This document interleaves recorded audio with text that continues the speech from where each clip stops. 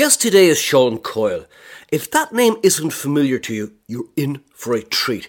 Because if I was picking my ultimate fantasy sales team, Sean would be my very first pick. Now, I say fantasy team because I couldn't afford him. He's that good. I have witnessed him firsthand making cold calls to complete strangers, and his ability to get people to relax and open up and engage is just second to none. Today I'm fortunate enough to be joined by the man, the legend that is Sean Coyle. Sean, I'd like to share with our listeners a little bit about your background, where you grew up. Tell me a little bit about that. What were your interests as a teenager going through school? What were the kind of things that got your attention? So going back that far, my interests were vastly different in many ways than the interests today. Where I'm from, where I've spent the majority of my 46 years on this planet is Pittsburgh, Pennsylvania. That's Western PA. Many people would probably recognize more readily the Pittsburgh Steelers. So, I was going to say, go Steelers. That's right, go Steelers. I believe even in Dublin, I found a location that celebrates the Steelers. So they travel very well across the world. Well, in fact, you may be aware of this, but the owner of the Steelers was the U.S. ambassador to Ireland at one stage. Mr. Rooney himself, that is correct. I got to meet the great man. Oh, did you really? That's cool. They're a great family. They run a great organization. And I think it's, evidenced in the results over the last 40, 50 years. Yeah. So I guess that, if you'll pardon the pun, that experience steeled you for a disappointment in life, really. Oh, absolutely. Prepared you well. It prepared very well. So obviously, as a child, a teenager, even a young adult and a middle-aged adult, Steelers are always something that we get our kicks off of. As a teen, Paul, I was actually more motivated and more interested in comic books.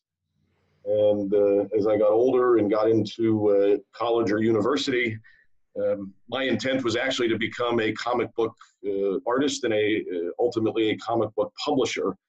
And that did not work out greatly because as I graduated from school here in Pittsburgh, I looked at the landscape of career opportunities in comic book publishing, and it did not exist in this city. And I had to move somewhere else. And the reality was, at that time, moving was not plausible, as I was engaged to, now my beautiful wife of 22 years, and she was not leaving Pittsburgh. So she said, find a job or don't marry me. And I figured finding a job would be easier than finding another version of her somewhere else. So I had to go out and find a job. And what I ended up doing was, taking some advice from some people that I was asking for help. And they said, Sean, you seem like you're moderately good with people. Parenthetical, not true at all. I wasn't good with people, but they said, why don't you try sales? And I didn't have much of a knowledge of sales or what it was other than my naive perceptions watching television and movies. And salespeople always seem to be dynamic and outgoing and successful and traveled the world, and that was appealing. And my first sales job actually it was my only one of two sales jobs before I got into Sandler, was working for a clothing manufacturer by the name of Tom James Clothing. And what they did was sold suits door to door to busy executives. So a lot of picking up the phone and making calls, a lot of walking around and driving around town and meeting with lawyers and business people and physicians. What appealed to me about that was they kind of hooked me on the idea that if you succeed, you get to travel to the Caribbean and you get stock in the business. We get to turn you into a sales manager. And I paid attention to all that stuff. What I didn't pay attention to was what it meant to succeed. And right. I simply remember my first day showing up, excited to have a new suit and new tie and new shirt and meet new people. And my first boss sat me down and said, well, son, you got to start making some calls to set up appointments. And I think I missed that part of the interview process. And I wasn't sure what he meant. And I said, explain. He said, well, here's a book of names and just start making phone calls into those phone numbers. And I said, well, unfortunately, I don't know any of these people and I don't have my own book yet. He said, well, these are cold calls. Have at it.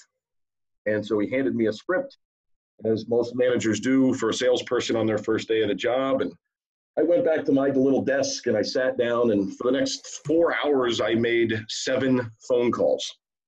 Wow. And that may seem like a lot to many people, but in between those 7 phone calls, I introduced myself to the other salespeople. I offered to run to the mailroom a few times. I checked the fax machine. I don't know why, but I was checking it routinely on the off chance somebody might fax me something. I filled out all of my pre-hire paperwork. In fact, I did it twice just so I could have neater handwriting, and I think I got my Social Security wrong once. And it felt like a very busy, tiresome half day. And right before I broke for lunch, I decided I'm going to make an 8th phone call. And that person actually picked up the phone.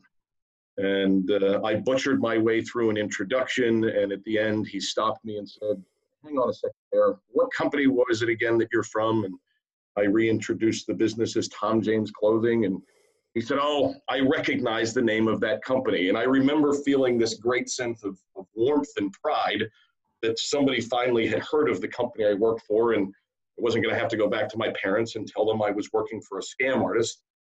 And he said, "Yeah, I know Tom James. In fact, a number of years ago, I bought some suits." And I can't remember the salesperson's name. He may not be with you anymore, but I spent about $3,000 on 2 suits. And I began to feel even greater happiness because I thought, wonderful, sales guy's not here. Maybe I'm going to get my first sale before my first day's over. And then it sort of fell apart at that point. He proceeded to share with me that he never got his suits, he never got a discount, he never got his money back, and proceeded to extend a number of expletives towards me over the phone, ultimately hanging up. And, Ouch. Right there at about 11:59, I walked into the back alley of the building where our office was, and I proceeded to vomit in that alley. And literally, you're not speaking figuratively here. You literally threw up. I literally threw up in the alley. And if anybody comes to Pittsburgh, give me a call. I'll show you the spot. So, and what was that? Was that just a realization you were in deep in a situation you didn't know how to get out of? Or was it the rejection? What was it? I think it was probably a combination of all of those emotions, plus a memory or a recollection of what my parents used to tell me when I was growing up. And many of our parents may have said similar things, but they told me things like, don't talk to strangers. Only speak unless spoken to. Don't ask so many questions. Good little boys and girls are seen but not heard. And I think all of that came to me subconsciously. And I just remember thinking, how am I going to do this every single day? And I think it just hit me like a ton of bricks that I wasn't sure that I'd be able to. Yeah, you realized you were in hell for the first time. Absolutely. Yeah, I thought I had a perception of what hell was, but it wasn't even close. So how did you get out of that? I don't know that I ever did. I think I found a way to suppress it. And I probably credit consistency as a means to suppress it. I have credited the ability to be a plagiarist as a means to suppress it. And, certainly over the last 19 years, Paul, as perhaps you can even attest to, I can certainly give Sandler a lot of credit for helping me suppress it. Those feelings are never going to go away. They probably, in some form or other, based on a situation, present themselves to me daily. So what did you learn, though, that helped you cope with them better? I think a couple of different things. I think one is, and, if I can use our success triangle, behaviors, attitudes, and techniques as the framework, I think one of the things, and it took me time to learn this and really maybe create the analogy around this. And in fact, I may credit Mark McGraw many years ago for helping me shape this analogy. But I think what helped me cope with it was this concept of the world we all prospect into, whether we're in the Sandler training business, whether we're in manufacturing, pharmaceutical, financial services, construction. The world we prospect into is a large, transparent globe, not too dissimilar to a gumball machine. And so when I walk up to a gumball machine, I know there's red ones and orange ones, and blue ones and white ones and green ones and all these different colors. And I know they're in there and I can see them. That's just for people who not familiar with the term. We'd call that bubble gum. We call it a bubble gum machine, right? Yeah. And as a child, we all probably had our favorite color. Mine, Paul, was a green gumball. And when I walked up to a bubble gum machine or a gumball machine, I knew that there were green gumballs in there because I could see them. And I would cross my fingers, I'd give it a little kick, I'd put in my coin, I would turn the dial, but I also knew that I couldn't guarantee a green one would come out. And every once in a while, I'd get the orange one first. Well, I didn't like the orange ones. I didn't like my little brother, so I'd hand him the orange one, and I'd put in another coin, and I'd turn the dial again, and out comes a blue one. Well, I didn't understand the blue ones fully, and I'd throw it in my pocket maybe for later. I knew if I kept turning the dial, eventually a green one was going to come out because I could see them. I could also see the orange ones and the blue ones and the white ones, and I knew they would come out too. And I think the way I began to cope with more effectively was understanding that that's how we should prospect. The goal of a prospecting call from an attitude perspective isn't necessarily about placing pressure on myself or my prospect to make them have an appointment or make them become a client. I think the goal of that prospecting call is simply to use the conversation as a means to determine what color gumball am I dealing with? And then based on that color, act appropriately. Now, I sorry to cut across you. I love the concept of that. It certainly helps with understanding the process and conceptualizing the focus that you have to have, and also to be able to say, look, that's not for me. How does it help with the fear, the discomfort, the social isolation, fear of rejection type of thing? Yeah, so if I keep the parallel tight or the analogy live, think about walking up to that bubblegum machine or that gumball machine and think about how you feel when it spits out an orange gumball. Well, that wasn't your fault. You didn't do anything wrong. It certainly wasn't the machine's fault because it didn't start the day as a machine planning to make sure I didn't get my green gumball. It certainly wasn't the gumball's fault or the piece of bubble gum's fault. The green ones didn't move out of the way to allow the orange one to come through first. And so I think that helps when we think about our prospects like those pieces of bubble gum. It's not my fault that you're not for me or I'm not for you. It's not your fault that you're not ready to be part of the conversation around the product or service that I'm selling. It's not the marketplace's fault because what I do doesn't fit into your business model. So I think if we can extend that analogy to the point where we say, the gumball machine is my marketplace, the gumballs are my prospects, and I'm always me, the guy or gal turning the dial. It's nobody's fault when the green gumball doesn't come out. And I think that's what helped Paul. Yeah, I can see that. And in fact, for people listening to this, I can attest to it as well from your perspective, because I don't know if you remember the time that you took me to your hotel bedroom and then you proceeded to make cold calls. In fact, for people listening, just the context for this was that we met in the lobby of a hotel and you were telling me about this new software you're using. And you said to me, as if it was like, would you like to get a coffee? You said, would you like to go make some cold calls? Come on with me. I went to your room, you opened up your laptop, you set your software in motion. But there was a couple of things that amazed me about it. One was, I have seen people, and I've been that soldier too, is where you got to make a call, you're busy getting ready to get ready.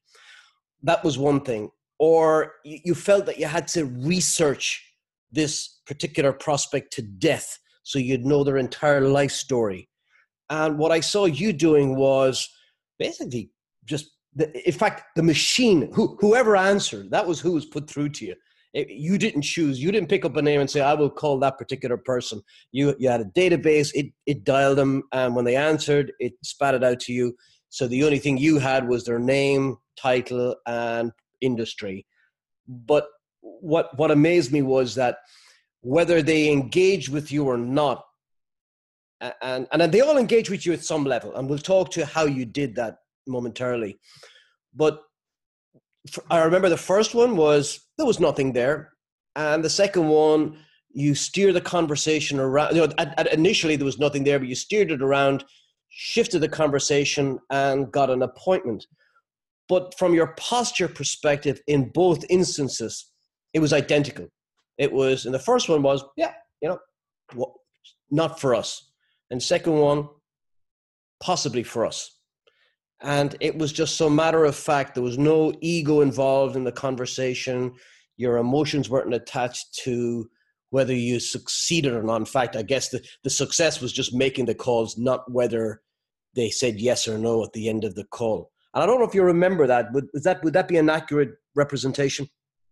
Well, I'm glad you clarified which time it was that I had invited you to my hotel room. And so now that's the one I can remember the most.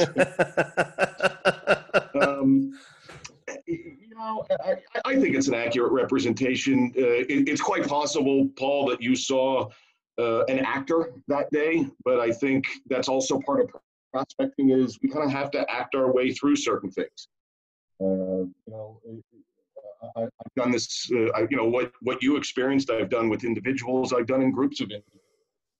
Many times people are kind enough to come to me and you likely were as well, to say, holy cow, I saw nerves of steel there. And the reality of it was, you may have seen it, but that wasn't reality.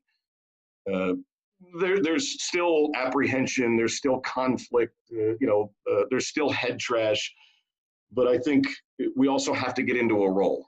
And when that phone goes live, my role is to simply use the conversation as a means to assess, what are we going to allow nature to do next? And if nature means you hang up on me, hang up on me.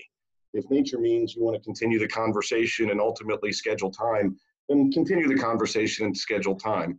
If nature says that, hey, you're not ready to schedule time now, but maybe sometime in the future, that's okay. I don't necessarily want to fight you on it. I may want to gain some clarification on that. I may want to offer some alternative suggestions. But I think at the end of the day, it's not how you feel when you sit down to behave and do these activities. It's how you act. And so, maybe I was showing off that morning, Paul. Maybe I wasn't. I don't necessarily know I remember that, but I do know that I did turn that machine on and I did play a role. And the role was to simply execute my responsibility to talk to as many people that would be willing to talk to me and follow the structure of the way we teach people to make a prospecting call. You said something that there's a light bulb gone on in my head, and you said it's not how you feel, it's how you act. I had always interpreted that as in it's not how you feel, it's how you behave. And again, there would be nothing wrong with that. That is true too. But I think for the first time, I've interpreted the act differently. That it's not just a behavior, it's also an act, that you're taking your own ego, your own self out of the equation. And this other person, it's almost like a third party sitting there or standing there making these calls. And then that's an act. It's not you, it's something else. Yeah, think of the word. It does have double meaning, right? An act is, a physical behavior. The act of picking up the phone, the act of saying certain things. That's an act or an action. But to act as a verb is to assume a role. And I think that is a purposeful double meaning. Yes, the Sandler rule is don't let the way you feel dictate the way you behave. Let the way you behave dictate the way you feel. But I really think it is don't let the way you feel dictate the way you act. And act being both versions of that verb, physically taking an action as well as playing a role, sometimes outside yourself. Now, a question I've always wanted to ask you, because you do this for fun, though. At least that's my perception. And that, again, listeners won't know this, but one night in Dublin some years ago, I saw you play a game. I saw you play a game called How's Kathy? I'll just tell our listeners a little bit about that. So we're in O'Donoghue's pub on Bagot Street. with some business acquaintances. And I don't know how we came around to, you were telling me maybe this game you used to play. My question, I guess, is, did you play this game originally to get you outside your comfort zone? Did you do it out of a sense of bravado? Did somebody put you up to it? I'm curious to know your motives originally. But the game was that the next person who walks through the front door, and this isn't a crowded bar, next person who walks through the front door, you're just going to walk up to them and you're going to go, "Hey, how's Kathy?" And they're going to look at you bewildered. And if whoever blinks first loses. and I would say the majority of the times people would end up saying something like, "Oh, you mean Kathy Murphy? Yeah, she's fine."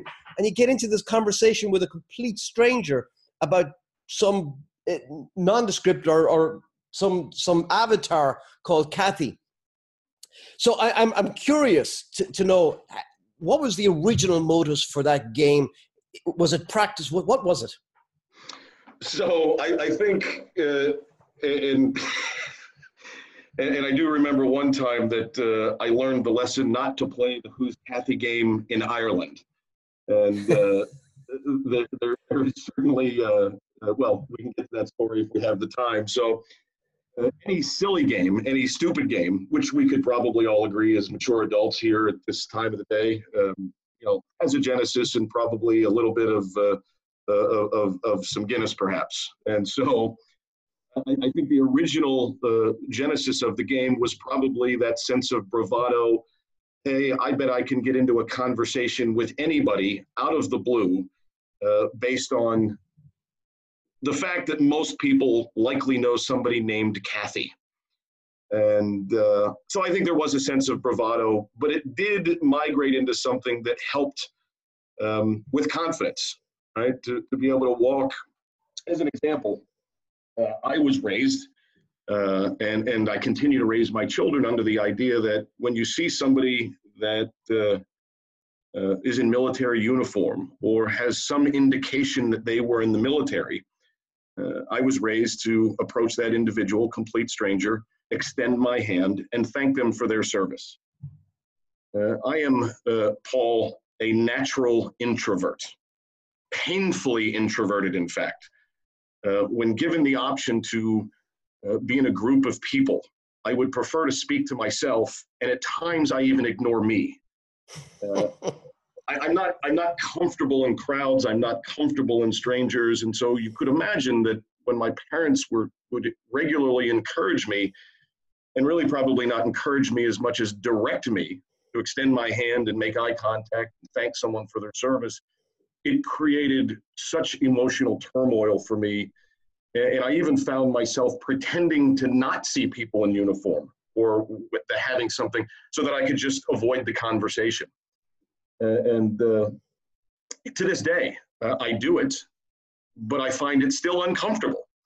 So the Who's Kathy game was a means to maybe gamify this idea of getting outside of a comfort zone and being comfortable talking to strangers and doing so in such a way that it was lighthearted. There was no ill intent behind it. But it's funny, what happens is interesting things result from that. Everybody knows a Kathy. Hey, how's Kathy? And in doing so, playing the role of somebody who's familiar or might recognize that other person, they kind of look at you funny as you say, "Oh, you mean Kathy so-and-so? Oh, she's doing great. Oh, Kathy so-and-so just got married." And you end up having an extended conversation with a complete stranger in a relatively harmless manner. And 9.5 times out of 10, I come clean and say, "Hey, listen, I appreciate you chatting with me. We were playing a game," and people get a good laugh out of it, and you shake hands, and maybe you've made a new acquaintance. And certainly learned the lesson that those in Ireland are a little bit more savvy than perhaps those in Pittsburgh. I think the first person that I played the Who's Kathy game with in that pub looked me straight in the eye and say, "Don't try to pull that one on me, son," and just turned and walked away. So he must have known about the game from prior experiences. It might have been the American accent. It could have been the American accent as well, but I think maybe the bigger lesson there is, find ways to get outside your comfort zone and have some fun. Yeah. And it also means have some fun when you're making prospecting calls. because again, if I go back to my analogy of a bubblegum machine, they're fun. There's nothing bad about any color gumball that comes out. Have some fun.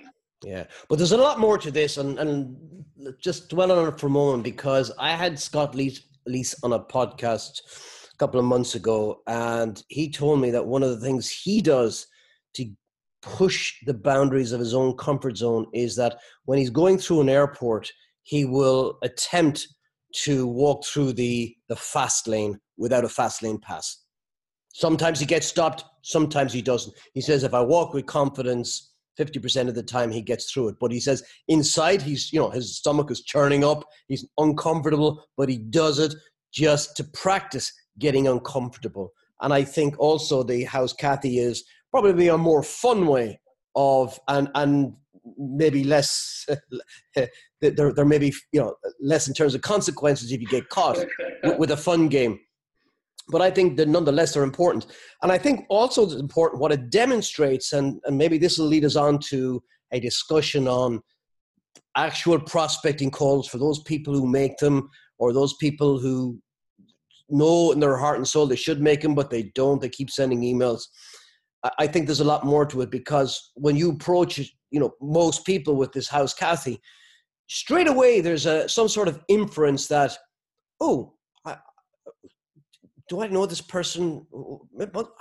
I must know them. They wouldn't have walked up to me like this. So therefore, let me see, could it be Cathy? And they start thinking. So you're actually directing their attention to their own internal database of Cathys whom they know. They never question the fact, or very rarely, the first guy probably did, as you said, but for the most part, the majority, and that's the game you play in sales, the majority don't question, do I know that, where have I met you?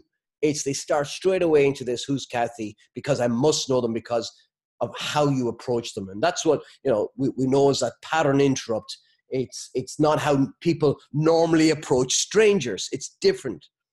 And that's something I've noticed you do a lot on your prospecting calls. And in fact, there's one that you use that I've never seen anybody else use, which is you use silence as a form of pattern interrupt. When somebody picks up the phone, you say, hi, Sean Coyle. And then you stop and you wait for them to respond. Sometimes they respond with, I'm sorry, who's this? Sometimes they go, oh, hi, Sean. But they respond, they engage. And if they struggle, you rescue them.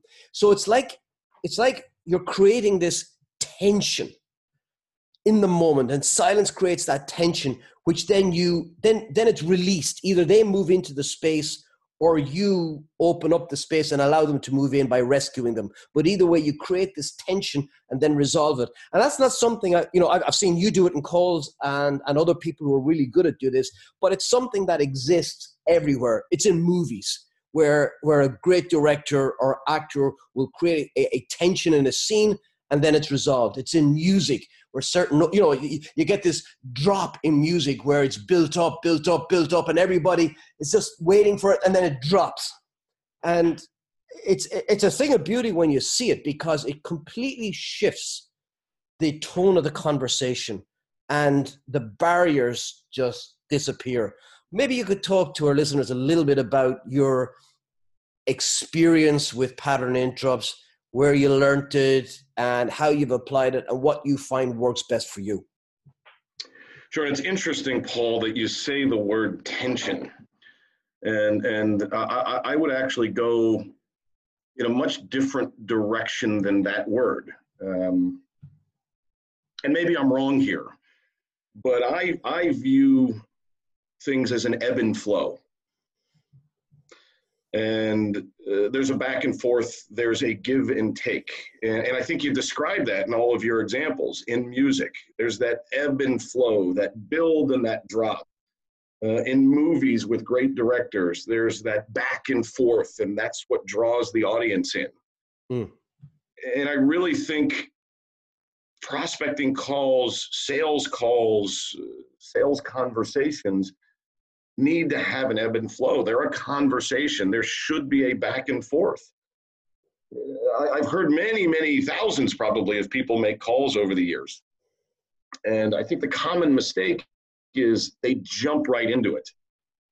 They're going fast. They're trying to pack as much information in as a short period of time as possible. And if I use your word tension, I think that actually creates tension because the person on the other side of the phone is just wondering when they're going to stop, take a breath, give me an opportunity to participate.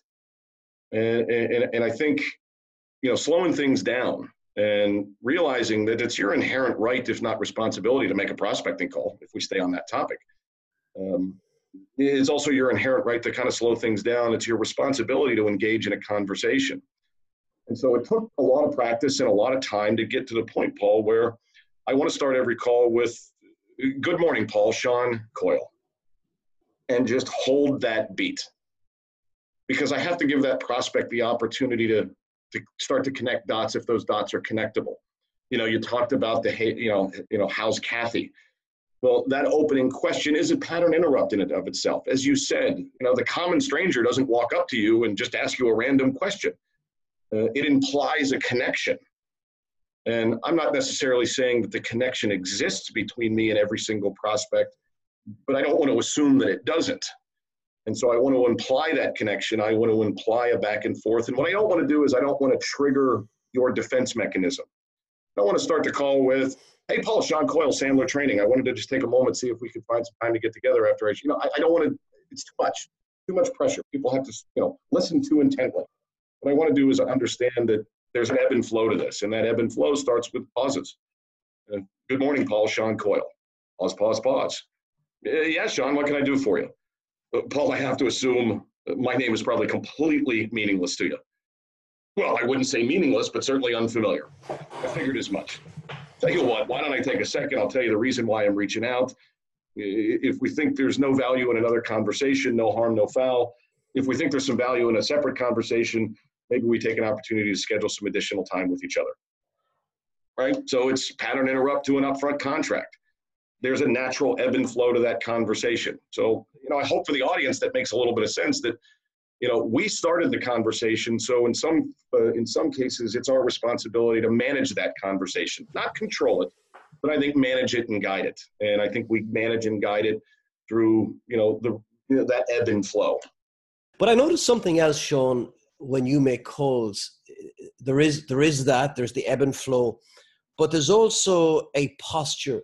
I think you called it a voice of authority, or an authoritative tone. Tell me a little bit more about that. Sure. So, again, I come back to a core psychological principle behind, power of Sandler, and it's, the concept of our ego states. We work off of 3 primary ego states: parent, adult, child. The parent has, 2 basic flavors, if you will. There's the critical parent, there's the nurturing parent, right? The critical parent is setting the rules and the guidelines. The critical parent says, "See what happens when you run at a swimming pool. That's why the sign says no running at a swimming pool when I fall down." The nurturing parent picks me up, gives me ice cream, puts a Band-Aid on my boo-boo. We've got the adult, and the adult is really that, we're seeking equal business stature. We're seeking between ourselves and our prospects that adult-to-adult relationship. We're on a similar playing field. We're unemotional. We're collaborative with each other. There's also the child ego state, and the child comes in the adaptive or the rebellious child. The adaptive child always acquiesces. The rebellious child fights back.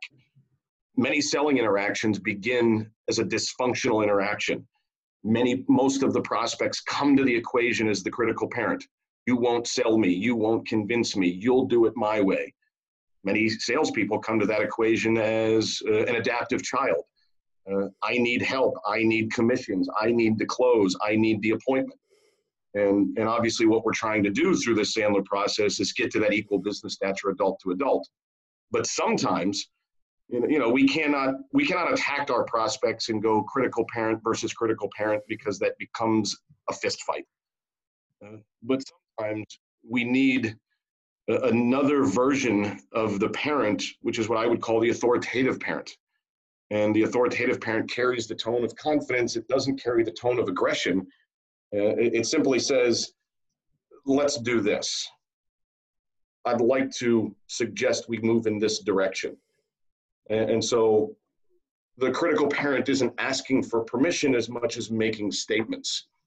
And so if we think about, again, in the tone, you hear a slower pace. Good afternoon, Paul, Sean, Coyle, pause, pause, pause.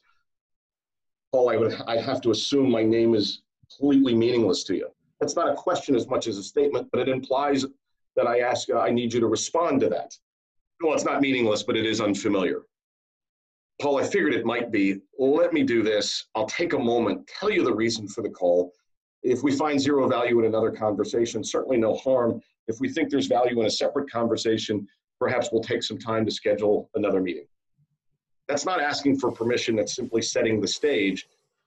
Because if we're calling at a high level in an organization, if we're calling on decision makers, we need to imply that we are of equal stature to them. We're not asking for permission, because I find when I ask for permission, I have variables introduced. If I hypothetically walked into a scenario in my home where my 13-year-old son, my 11-year-old daughter, and my 9-year-old daughter were hypothetically duct taping our 4-year-old border collie to a ladder, I wouldn't ask them what they were doing because it's evident and the dog's agitated. I wouldn't ask them if they felt the need to stop because I knew they wouldn't, because they were having fun and would likely take me hostage. I would simply tell them to stop it and then step back and assess the situation, because quite frankly, I wouldn't have known if it was the dog's fault or not. So I think that authoritative tone, not about assuming control as much as managing a situation. Yeah, it's very hard as well to not fight back against that is the wrong word, but react in a negative way, because it's so matter of fact. And that in itself is different to 99% of certainly calls that I hear, which are asking for permission. It's like that child approaching a parent and saying, may I have an ice cream? And if the parent's in a good mood, they might say, sure. But if they're in a bad mood, they'll kind of say, no, come back later. And now you're leaving it to chance. So I think there's something in that, and maybe that's also part of the act. I don't know. Tell me about your journey in how you got to that point. I'm going to assume that it wasn't always like that for you, where you had that authoritative approach, that posture when you approached strangers. And if not, that at what point did you discover it, and what did you have to overcome in yourself to get comfortable with it? Sure. I mean, boy, that's a complicated, probably in-depth, question. I think no, the authoritative voice exists in everybody, and I think one of the things that we have to think about for ourselves is, where do we use that authoritative voice and we're unaware of it? Do we teach children to do certain things a certain way? Do we coach athletes? Are we a manager and need to direct activities? So have we ever been the leader of a band? I think we have to kind of look back in our lives and really find, perhaps even subconsciously, where we do assume the role of that authoritative parent, where we don't find a necessity to have to ask for permission. And again, sales is that emotional roller coaster for many salespeople. And when you introduce the variables, ask for permission, I think the most common mistake salespeople make, Paul, is they start every prospecting call with, "Did I catch you at a bad time?" Right? Which is the inner child, feeling guilty for interrupting a prospect. And we've already introduced the first variable to the conversation. Did I catch you at a bad time? Well, 99% of the time, I know when you ask that question first, you're a salesperson. So yes, you have caught me at a bad time, even if I was sitting at my desk with my feet up, drinking a cup of coffee. And so I think we have to avoid tactically introducing those variables. Again, I think part of that is going back into our own lives, and where do we play the role of an authoritarian? Where are we in control? Is it at a charity meeting? Is it at a board meeting? Is it at a sales meeting? Where do we feel most empowered to guide people, and guide people without permission? You talked about the child walking up to the parent and saying, "May I have an ice cream?" Well, if the parent's in a good mood, perhaps the answer is yes. If the parent's in a bad mood, perhaps the answer is not now. And we are rolling the dice. But imagine how taken aback you might be if that child came up to you and said, "I'll be having an ice cream now."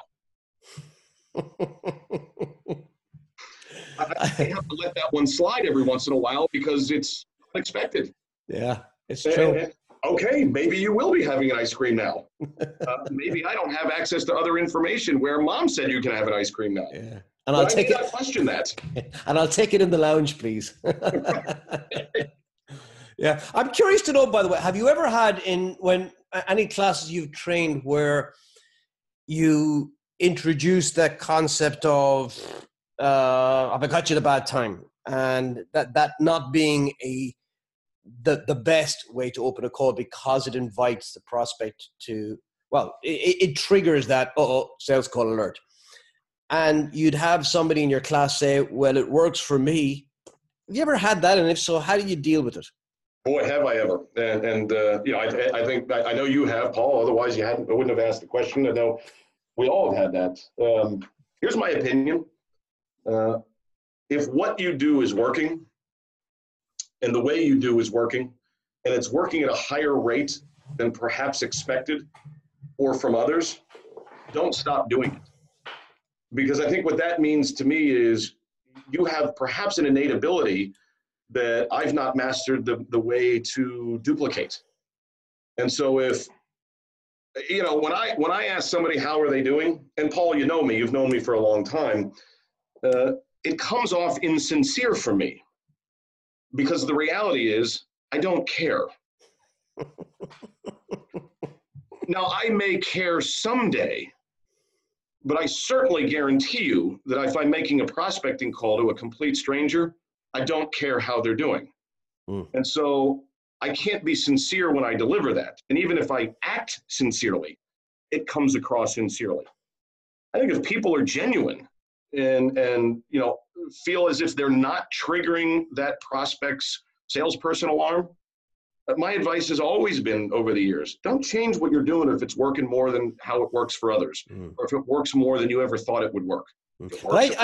I do question, though, when people say it works for me. I think that needs to be unpacked and what they mean by that, because what I see is, sometimes it can because they have the authoritative voice with it and they can pull that off and they don't necessarily know, they think it's the words rather than the tone. It can be that.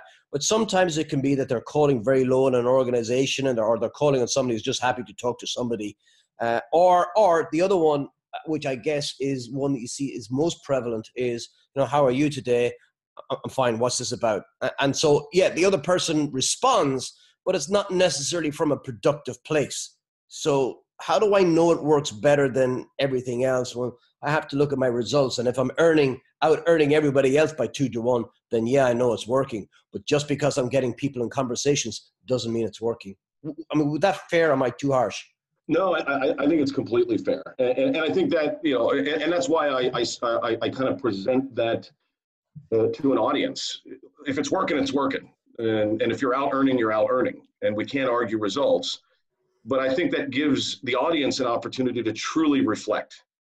Is it really working? Am I being honest with myself?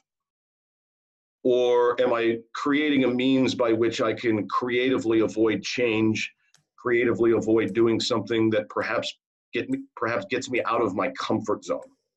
And so rather than coming right to an audience and challenging their comfort zone, I let them challenge themselves by simply answering the question. If it's working more than you think, if you're out earning more than you thought you could, don't change. But that's up to you to decide. And that's up to you to be honest with yourself in those, deep, dark places in the brain. Makes sense.